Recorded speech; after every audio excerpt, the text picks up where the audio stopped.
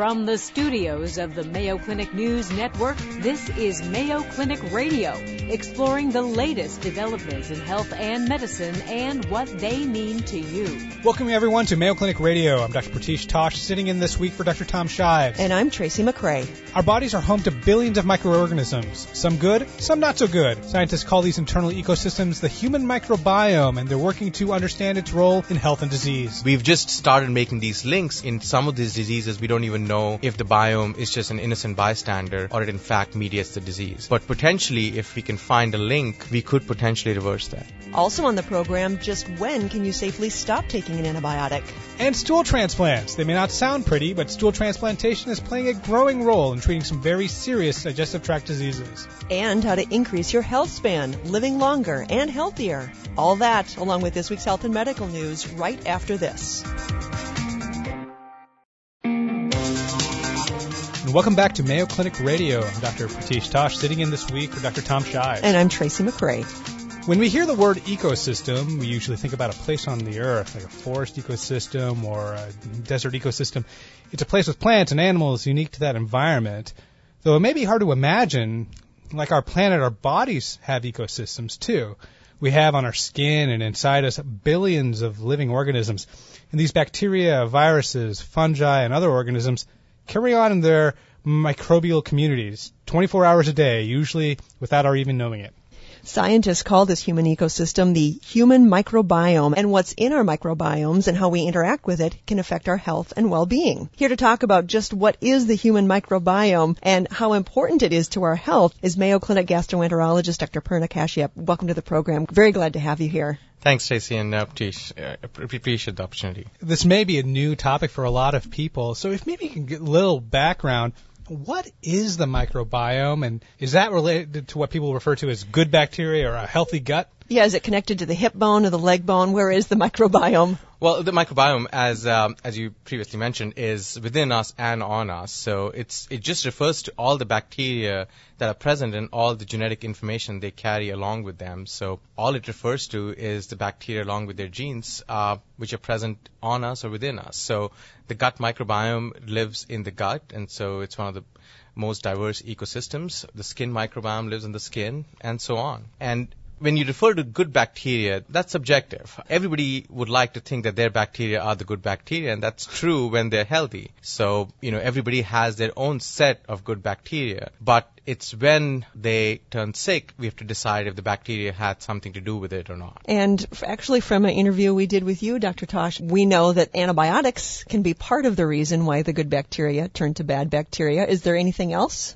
There's effects of diet, there's effect of environment, there's effect of being in the hospital by itself. There's several factors which can cause a change in your gut bacteria. But these are pretty resilient organs, so even though we try to hit them with antibiotics or bad food, they will spring back. It's occasionally when they cannot spring back to their state of health is when we experience problems. Going on that, now that we're learning a lot more about the microbiome, what kinds of health problems are people thinking maybe potentially linked to microbiome disturbances? And it's amazing that people have realized that the bacteria in our gut can not only affect things within the gut but outside of it. And as you mentioned, it's at this point partly speculative, in which we see changes in gut bacteria, but we see these changes in diseases like inflammatory bowel disease, which affects the gut, but also in diseases outside like obesity, multiple sclerosis, rheumatoid arthritis, you name it, and there's been changes in the gut bacteria seen in these diseases. Hold on.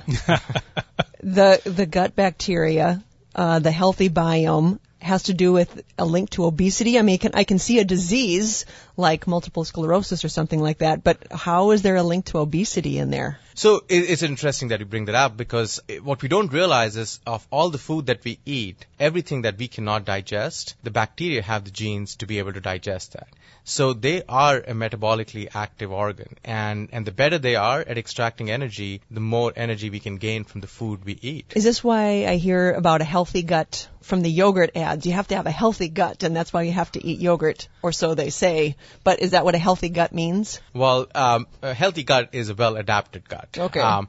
Some people can use the extra calories that the bacteria are providing, and some people may not need those extra calories. So, again, in some people, the healthy gut would be what they have, and it's a state of equilibrium. In others, those overactive bacteria may, in fact, be unhealthy.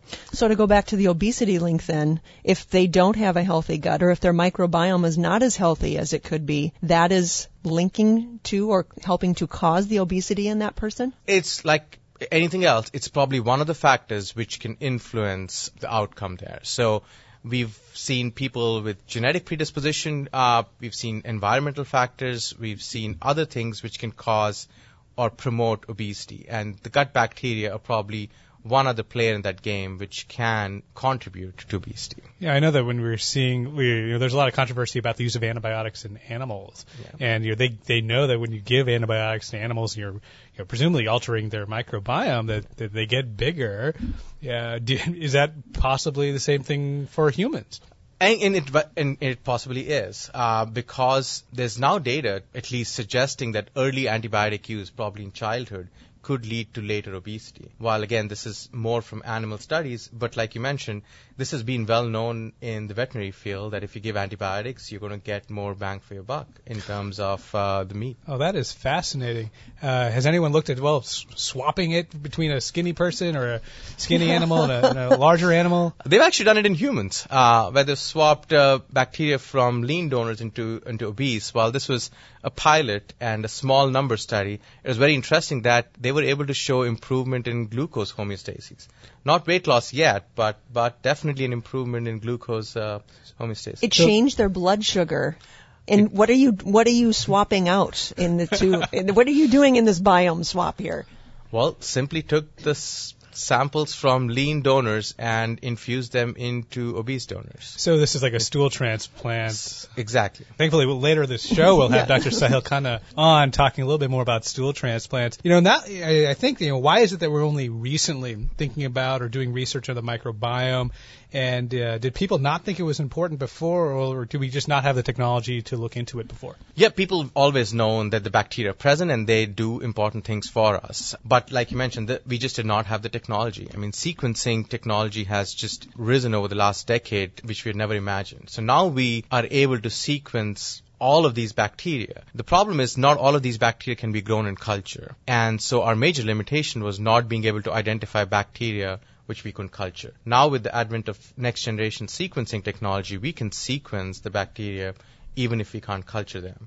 And so our capacity to be able to identify the role of these bacteria has just expanded enormously. So I have learned that a tumor, if someone has cancer, the tumor has got its own genetics, just like the patients has their own genetics. So the biome has its own genetics? Yeah, the biome carries genes which do a lot of things for us. They make vitamins for us, they derive energy, they make short-chain fatty acids for us, so they do a lot of things for us. So you mentioned obesity or multiple sclerosis or just having a healthy microbiome.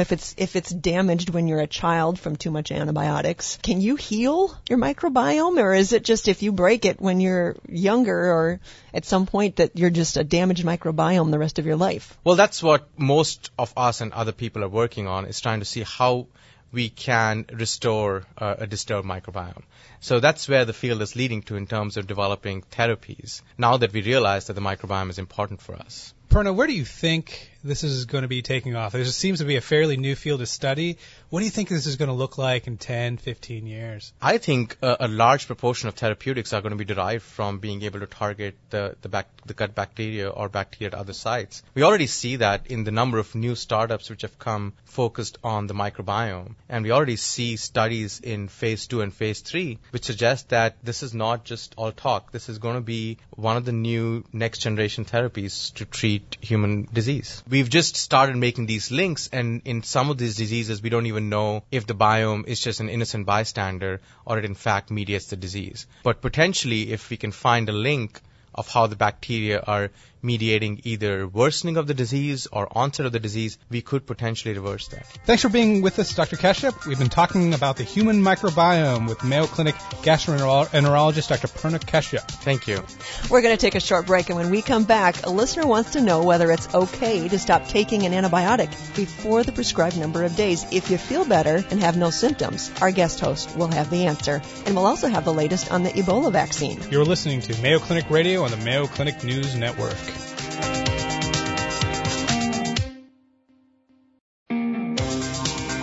Welcome back to Mayo Clinic Radio. I'm Dr. Pratish Tosh, sitting in this week for Dr. Tom Shives. And I'm Tracy McCrae. During this program, we invite you to send us your questions about healthcare, and we want to take a few minutes to answer one of those questions.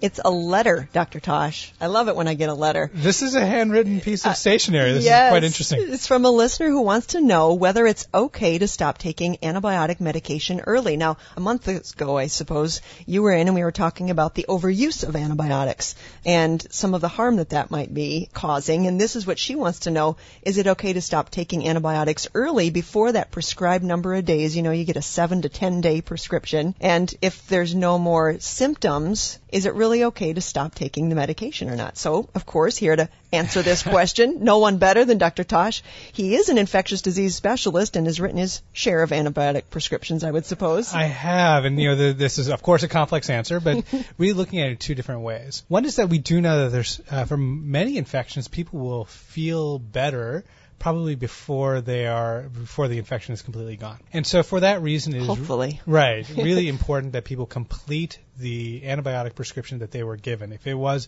for 5 days, that they take the full 5 days, even though they may be feeling better at 3.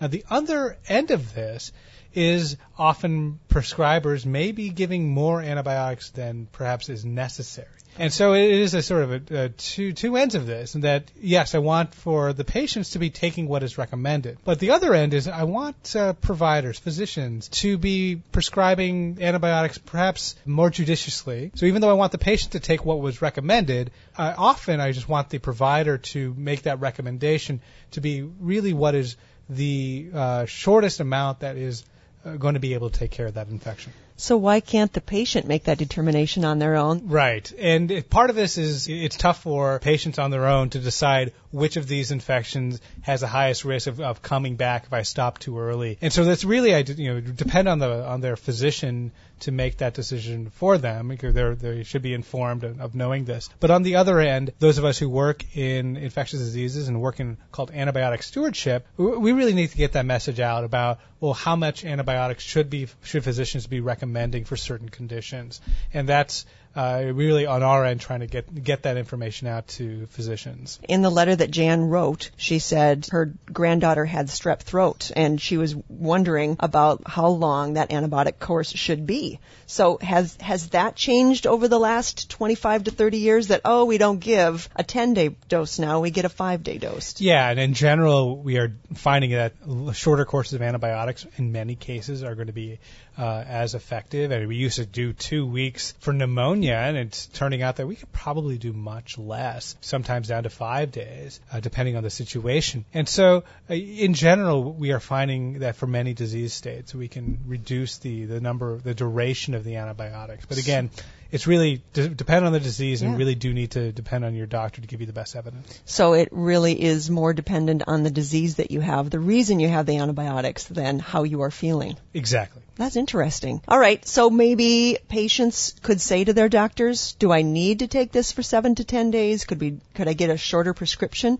Is that something that patients should ask their doctors? What they could also do is, if they're feeling much better and still have a lot of antibiotics, they give their provider a call. I'm feeling a lot better.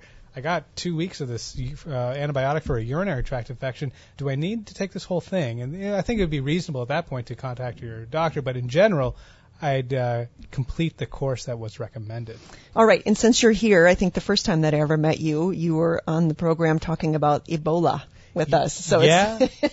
it's been about a year now since we first talked about that. Yeah, and the height of the Ebola epidemic in West Africa, that's really the height was in the fall of 2014, and there's been a tremendous progress. And I should say, people were very frightened. I knew people that called off a trip because they were afraid of being on a plane, and that has something to do with the psychology of hysteria, I suppose, and the fear that people have. But let's talk about what has happened in that year. Yeah, since that time, public health officials have really been able to track the people who have Ebola, find out who they've been in contact with, and just through basic epidemiologic procedures, able to reduce the outbreak just by detecting all the cases, finding out the people they've been in contact with. But there's also more recently, there seems to be a vaccine that may be working. In fact, they had to stop the trial early because it was so effective in the people who are in the sort of the test group versus the control group that it was really not ethical to continue to give the control group the control medicine, if you will. So that's the placebo, the people that were getting the placebo? Sort of. It was delayed. They were getting the vaccine later. And so I found out that, wow, people who got the vaccine near the time that they were exposed, none of them got Ebola. And so very quickly, the vaccine trial, if you will, was stopped. We can still get a lot of information from that.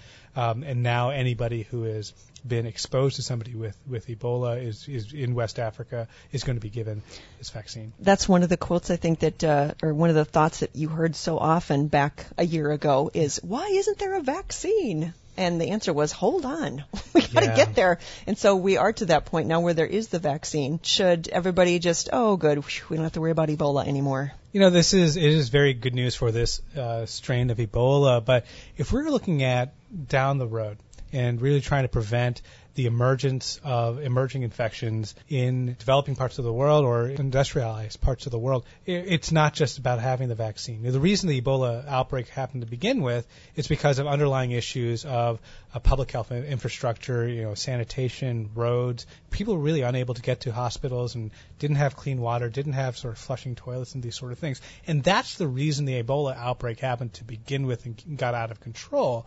And so, yes, we have a vaccine now for this one strain of Ebola. Mind you, it still needs to be licensed and all these things. But that doesn't mean we have to stop all the other work about improving the public health infrastructure in the developing world. We forget, I think, that over 11,000 people died of Ebola. And I think people are maybe focusing on, well, now we can protect us in the United States, but really, in order to prevent the next outbreak, we really do need to help these developing countries to get the kinds of sanitation, vaccination, just basic public health infrastructure that we in some ways take for granted. Have you seen that through the World Health Organization, that they are saying we do have to dedicate some efforts more toward the infrastructure? I think there's a lot of people who are going down that road. And it's easy to say, well, we need to put more money into the vaccine or developing hospitals that can treat these things. But in the end, the best use of the resources is really to improve the overall public health infrastructure, because you not only help prevent Ebola, but you also help prevent measles and cholera and typhoid and all these other things that are, big killers in that part of the world. I just have a question about vaccines. Yeah. So when it comes to the flu vaccine, so is that about the time that it takes to develop a drug like that? It's a little bit different. Okay. Each different virus is going to be different. And influenza is its own beast. It's constantly mutating. We really didn't see that much, if you will, mutation of any of these Ebola strains. This vaccine will likely work for this Ebola strain if that Ebola strain causes an outbreak in the future. But there are other Ebola strains as well as other viral pathogens that can cause similar disease. All right, I'll leave the medicine up to you, and I'll just stick with radio. How's that? Fair enough.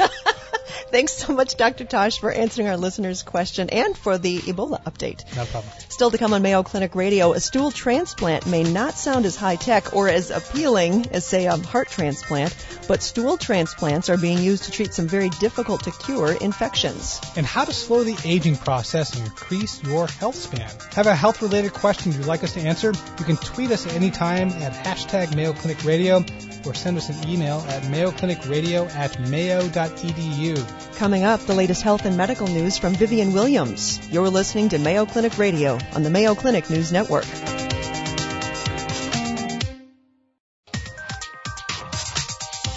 Vitamin D and teens. I'm Vivian Williams with your Mayo Clinic Minute.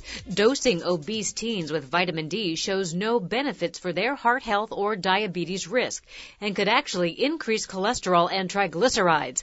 This is according to a Mayo Clinic study on childhood obesity. Here's Dr. Seema Kumar. It was important because we were targeting obese adolescents that are at high risk for diabetes and cardiovascular disease. And these are adolescents that had low vitamin D levels to start with. So I think the study was important in that way. Having said that, the duration was only 3 months, and it remains to be answered if longer duration of administration of vitamin D may have helped more. And have you ever played the game Tetris, the puzzle where you shift blocks around? Well, it could help weaken cravings for drugs, food, and activities such as sex. That's from a study in the journal Addictive Behaviors. Researchers say playing the game could be a way to manage cravings, and more study is needed. And a Harvard Johns Hopkins paper shows an increase in the study of yoga as an alternative way to reduce symptoms of disease. They say yoga may add to the health benefits of standard treatment, but they need to learn more about it. For more health news, visit the Mayo Clinic News Network. I'm Vivian Williams.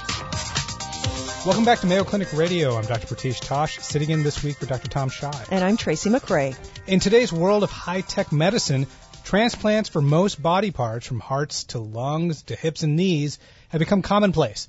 But there's one type of transplant that perhaps not so widely known, which is proving effective in treating some very challenging diseases. Yeah, we're talking about stool transplants, and it is what it sounds like. Stool transplants take fecal matter from a donor and place it in the gut of a recipient. The goal is to establish healthy bacteria in the recipient's digestive system that has been compromised by a serious infection. Here to talk about stool transplants is Mayo Clinic gastroenterologist Dr. Sahil Khanna. Welcome to the program, Dr. Khanna. Thank you for being here. Thank you for having me. It's a pleasure being here. You know, we had Purna Keshup here earlier and really setting us up, talking about the microbiome, and you were on the other end of things, sort of the business end of things, if you will, actually replacing the microbiome or redoing the fecal microflora. When we're talking about these stool transplants, what kind of diseases have been shown to be useful for? So the one disease that has been shown to be the most useful for is an infection of the intestines called Clostridium difficile or C. difficile infection. It's also more popularly known as C. diff. It was a bacteria that was first thought to be grown in the lab in 1935 and named Clostridium difficile because it was difficult to culture in the lab. And now the name still holds true because it's very difficult to treat in a lot of situations. So how do patients get C. diff? We all harbor a bacteria in our colons, probably about 500 different kinds of bacteria, anywhere between 100 trillion bacterial cells harbor in our colons. It's like a good army of bacteria that protects us from the bad pathogens. When patients take antibiotics, up to 1 in 20 of those can get an infection called Clostridium difficile or C. diff because those antibiotics destroy the good flora or the healthy microbiome in the colons. That's where one picks up C. diff from their environment, and the C. diff tends to stay in the colon, produce toxins, and cause diarrhea. Now, I know previously we would try to treat these C. diff infections with more antibiotics. How successful is that? That's a very good question. When we get an infection that's due to antibiotics, our first line is actually to treat it with antibiotics. About 80% of people get rid of this infection forever just with one course of antibiotics. And about 95% probably get rid of it with more than one course of antibiotics. But there's about a 5% patient population that is not able to get rid of this infection with just antibiotics because guess what? The antibiotics that are used to treat C. diff also kill the good microflora or the good bacteria in the colon. Gotcha. Is that where you come in? That's where I see a lot of patients in my clinic who've had this infection called C. diff 3 or more times, and the risk of this infection coming back once we stop their treatment is 60% or higher. And the only way to get rid of this infection to come back is to replace their good bacteria with somebody else's. It's a procedure called stool transplant or fecal transplant. How did this idea ever come into somebody's mind to do a stool transplant? So it goes back to the year 1958, where we didn't even know C. diff was a cause of human diarrhea, but there were 4 reports of fecal transplantation performed by a surgeon for a condition called pseudomembranous colitis. We now know that pseudomembranous colitis is caused due to C. diff, but at that time he had an idea that maybe if I give these patients some good bacteria, I should be able to get rid of this. It's been a long time since 1958, though. How come so many people have never even heard of a stool transplant until I certainly hadn't until maybe a year ago. That is correct. So C. diff was first thought to be a cause of human diarrhea in 1978, and in the first 10-15 years of knowing C. diff, it wasn't that big of a medical problem. The incidence wasn't that high, and it wasn't causing so much recurrence as it is now. I think with our population aging, having more other medical illnesses and getting more antibiotics, this tends to become a bigger problem. In addition, the bacteria itself is becoming stronger, and it's actually mutated into forms that produces more toxins. So the bacteria is becoming smarter and stronger, and our defenses against the bacteria are probably going lower. So with these, as a more difficult and more prevalent C. diff infections, and you're saying that if someone has it over and over again, it's really hard to get rid of, how effective is this, fecal transplantation? Fecal transplantation is surprisingly more than 90 to 95% effective in getting rid of infection forever in most patients. In clinical series, in our experience, and also in clinical trials published from Europe and other places in the world, by giving one or more than one fecal transplant, you're able to get rid of this infection 95% of the time. So that is tremendous. Now, when we're talking about fecal transplant, I can imagine people listening thinking, wow, that's great, but that's gross. And they should probably think, I better hurry up and finish my breakfast because this is about to get to a place I don't want to hear. But how exactly do you perform a fecal transplant? The first step is one has to find a donor to be able to donate stool. Just like there are blood donors, there are also stool donors that are out there. How do you know that their stool or their fecal matter is healthy? It's tested before it goes in? Absolutely. So donors for fecal transplant need to be young, healthy people who have minimal medical conditions, almost have no medications on their list, and have not had any other illnesses like allergies, irritable bowel syndrome, inflammatory bowel disease, celiac disease. We screen them for a whole battery of infections and other diseases that can be associated with altered flora. Simple diseases like diabetes, being overweight, depression are all associated with altered flora. So somebody who has to be a stool donor has to be pristinely healthy. We check them for infections in their blood. They get screened for HIV, chronic hepatitis, syphilis, and all infections that can potentially be transmitted.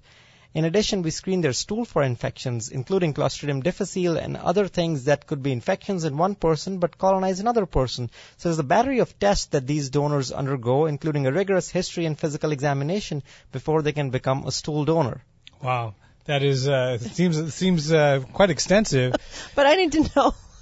I am just how do they do this? How does the patient get the stool inside of them? What do you do? So there are many ways to do that, and the most proven and commonly used way is with a colonoscopy. Okay. So the way it is done is once one identifies somebody to be a donor, and the donor passes all the screening tests, and we have the donors collect stool in a clean stool collection container. The stool collection container is then brought to the laboratory, and there are two ways to process it. One way to process it, to use it what we call as fresh, where we process the stool, we blend it. In our system, we use a blender called a stomacher, and we process the stool in normal saline, and it's kept on ice and can be used within 6 hours of its processing. There's another way that we do here at Mayo Clinic where we have the ability to have a frozen stool bank. We process the stool anaerobically, meaning we preserve most of the bacteria in the stool, and we add some preservatives that we can freeze the stool for a period of up to 6 months.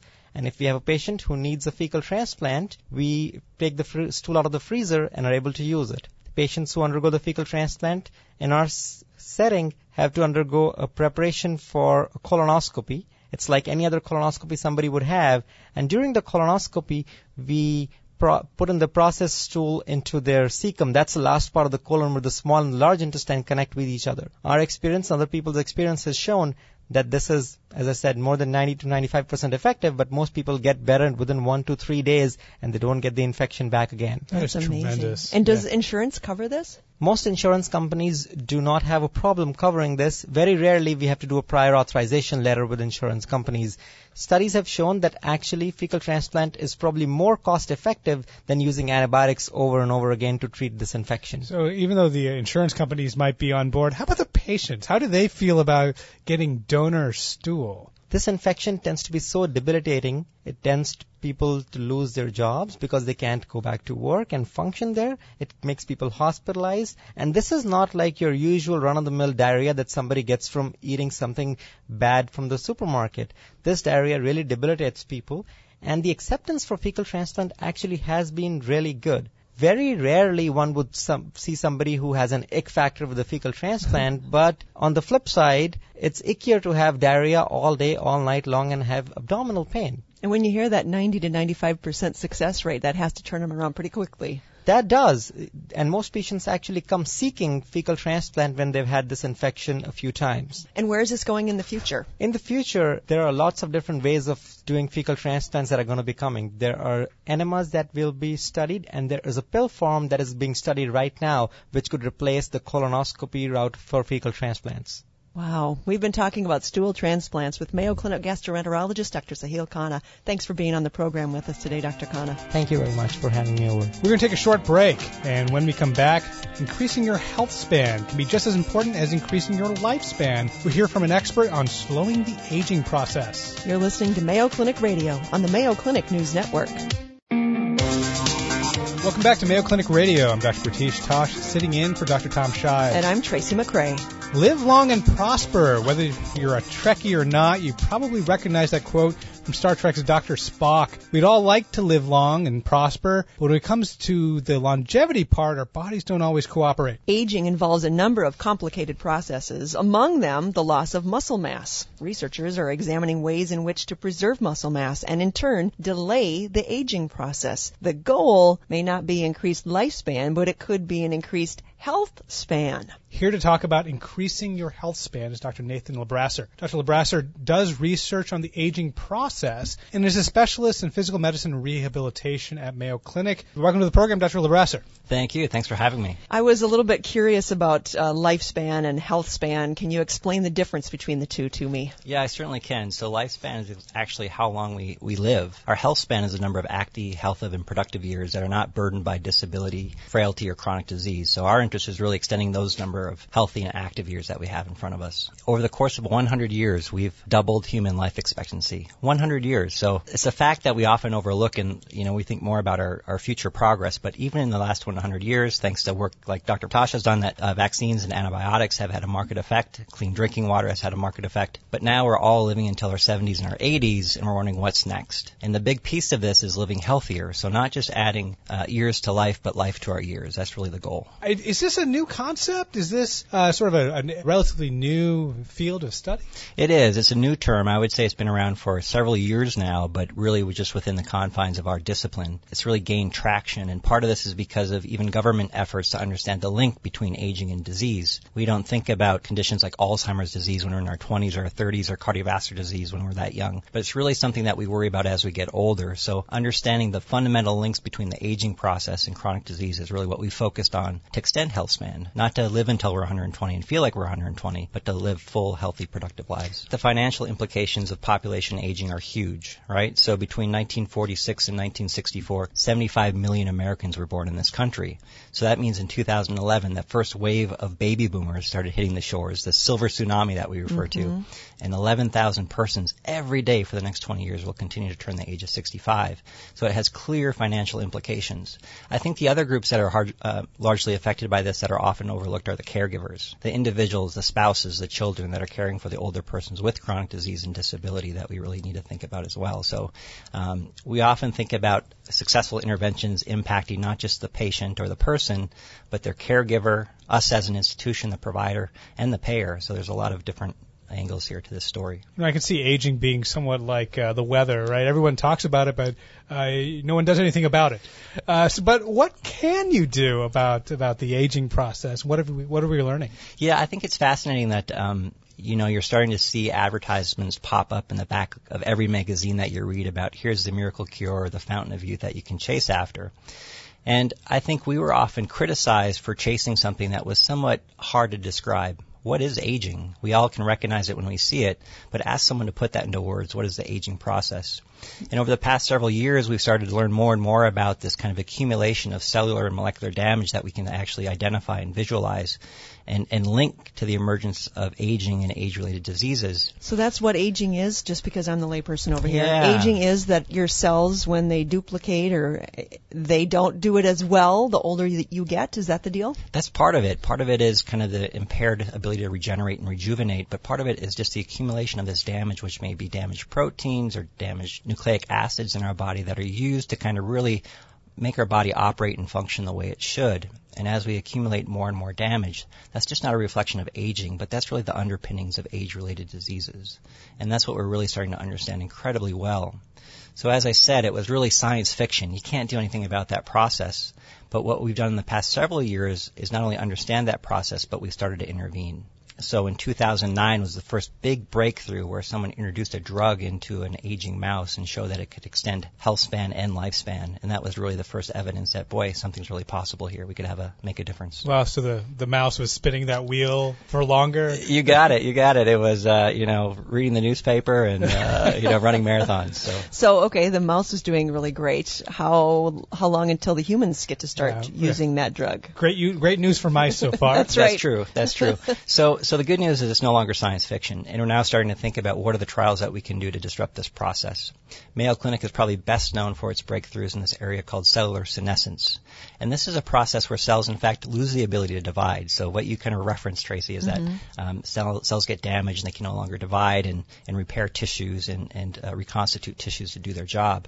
But when these cells go bad and they start to accumulate, they're not just bad in and of themselves, but they make the surrounding soil toxic. So they're the rotten apples that spoil the cart. And what happens then is that these rotten apples start to disrupt the function and the structure of the surrounding cells, and ultimately that can lead to a disease process. So this process is called senescence. It was really a process that evolved to protect us against cancer, protecting against the aberrant growth of cells and the growth of tumors and their migration. And that's a really good thing until we get to our reproductive ages. But what we've learned is as we get older, those cells become very dangerous and toxic and lead to diseases. So we showed in an animal model, if we clear those cells, first we showed with genetic strategies that we markedly improve the health of the animal. We prevent things like cataracts and hunching of the back and loss of muscle and loss of healthy fat and can prevent disease processes. And more recently, just a few months ago, we published kind of the first story using drugs to do that same process. So we're getting close. The challenge of getting into humans is we can't study aging. We can't do a 40-year study where we take every 40-year-old and give them a drug to delay the aging process and see how they look at 80. But we need to pick specific conditions that this process may be very active in and treat patients with that condition to see if it makes a difference. Straight out of the gate, if I'm the scientist in charge, it would be my mind. Would be one of the things I want, because if I've got a healthy body, that's great and all, but if I go 30 years of my life and don't know anybody around me, that's not very good. It's not very good, but I think where we failed as a field of aging is that we've put individuals in silos to study Alzheimer's disease, which is incredibly important. I'm not saying we shouldn't do that. And we've put people in silos to study diabetes, cardiovascular disease, osteoporosis, all these conditions of aging that we're all very familiar with, but then we attack them one at a time. We do this work in silos. The truth is that there's a fundamental connection between these diseases. So even if we can resolve Alzheimer's disease, 2 years later you're going to die from cardiovascular disease or suffer from an osteoporotic fracture. So if we attack them all as a group and delay them all as a group, we can markedly extend health span and compress that period of morbidity at the end of the life to a very short period of time. With, you're saying there's some new drugs coming in. What can people do now? Are there things that we are doing naturally that might, worsen our health span, or things that we can do to lengthen it? Oh, please don't say I have to do sit-ups. Well, I won't say sit-ups. Okay. But if I can make one important comment for the audience, it is without question that sitting is the new smoking. We've engineered physical activity out of life, but we need to move more. Exercise is a powerful drug. It is a drug. It's medicine that really counters the effects of aging on multiple levels. It's really profound. I think the other thing that we're facing is nutrient excess. Just the availability of calorie-dense, lack of nutritious food is really a challenge that we're facing. So as much as we started this conversation about people living longer, we may see the first dip in human life expectancy because of the obesity epidemic. People are better educated today. That's in our favor. So there's clear links between education and conditions like Alzheimer's disease. But yeah, if there's kind of three take-home messages, exercise, diet, and keep your brain active and healthy. All right, thank you. We've been talking about ways to delay the aging process and increase health span with Dr. Nathan Lebrasser. Dr. Lebrasser does research on aging and is a specialist in physical medicine rehabilitation at Mayo Clinic. Thank you for being on the program, Dr. Lebresser. My pleasure. Thanks so much. And thank you, Dr. Tosh, for sitting in this week for Dr. Shives. Happy to do it. That's our program for this week. For more information, visit the Mayo Clinic News Network for today's podcast and previously aired programs. Tweet us your health and medicine questions anytime at hashtag Mayo Clinic Radio, or email us at mayoclinicradio@mayo.edu. We'll be answering your question in upcoming programs. You've been listening to Mayo Clinic Radio on the Mayo Clinic News Network. Our senior producer is Rich Dietman. Our social media editor is Jennifer O'Hara. For Mayo Clinic Radio, I'm Dr. Pratish Tosh. And I'm Tracy McRae. Thanks for being with us. Any medical information conveyed during this program is not intended as a substitute for personal medical advice, and you should not take any action before consulting a healthcare professional. For more information, please go to our website, radio.mayoclinic.org. Please join us each week on this station for more of the medical information you want from Mayo Clinic specialists who know.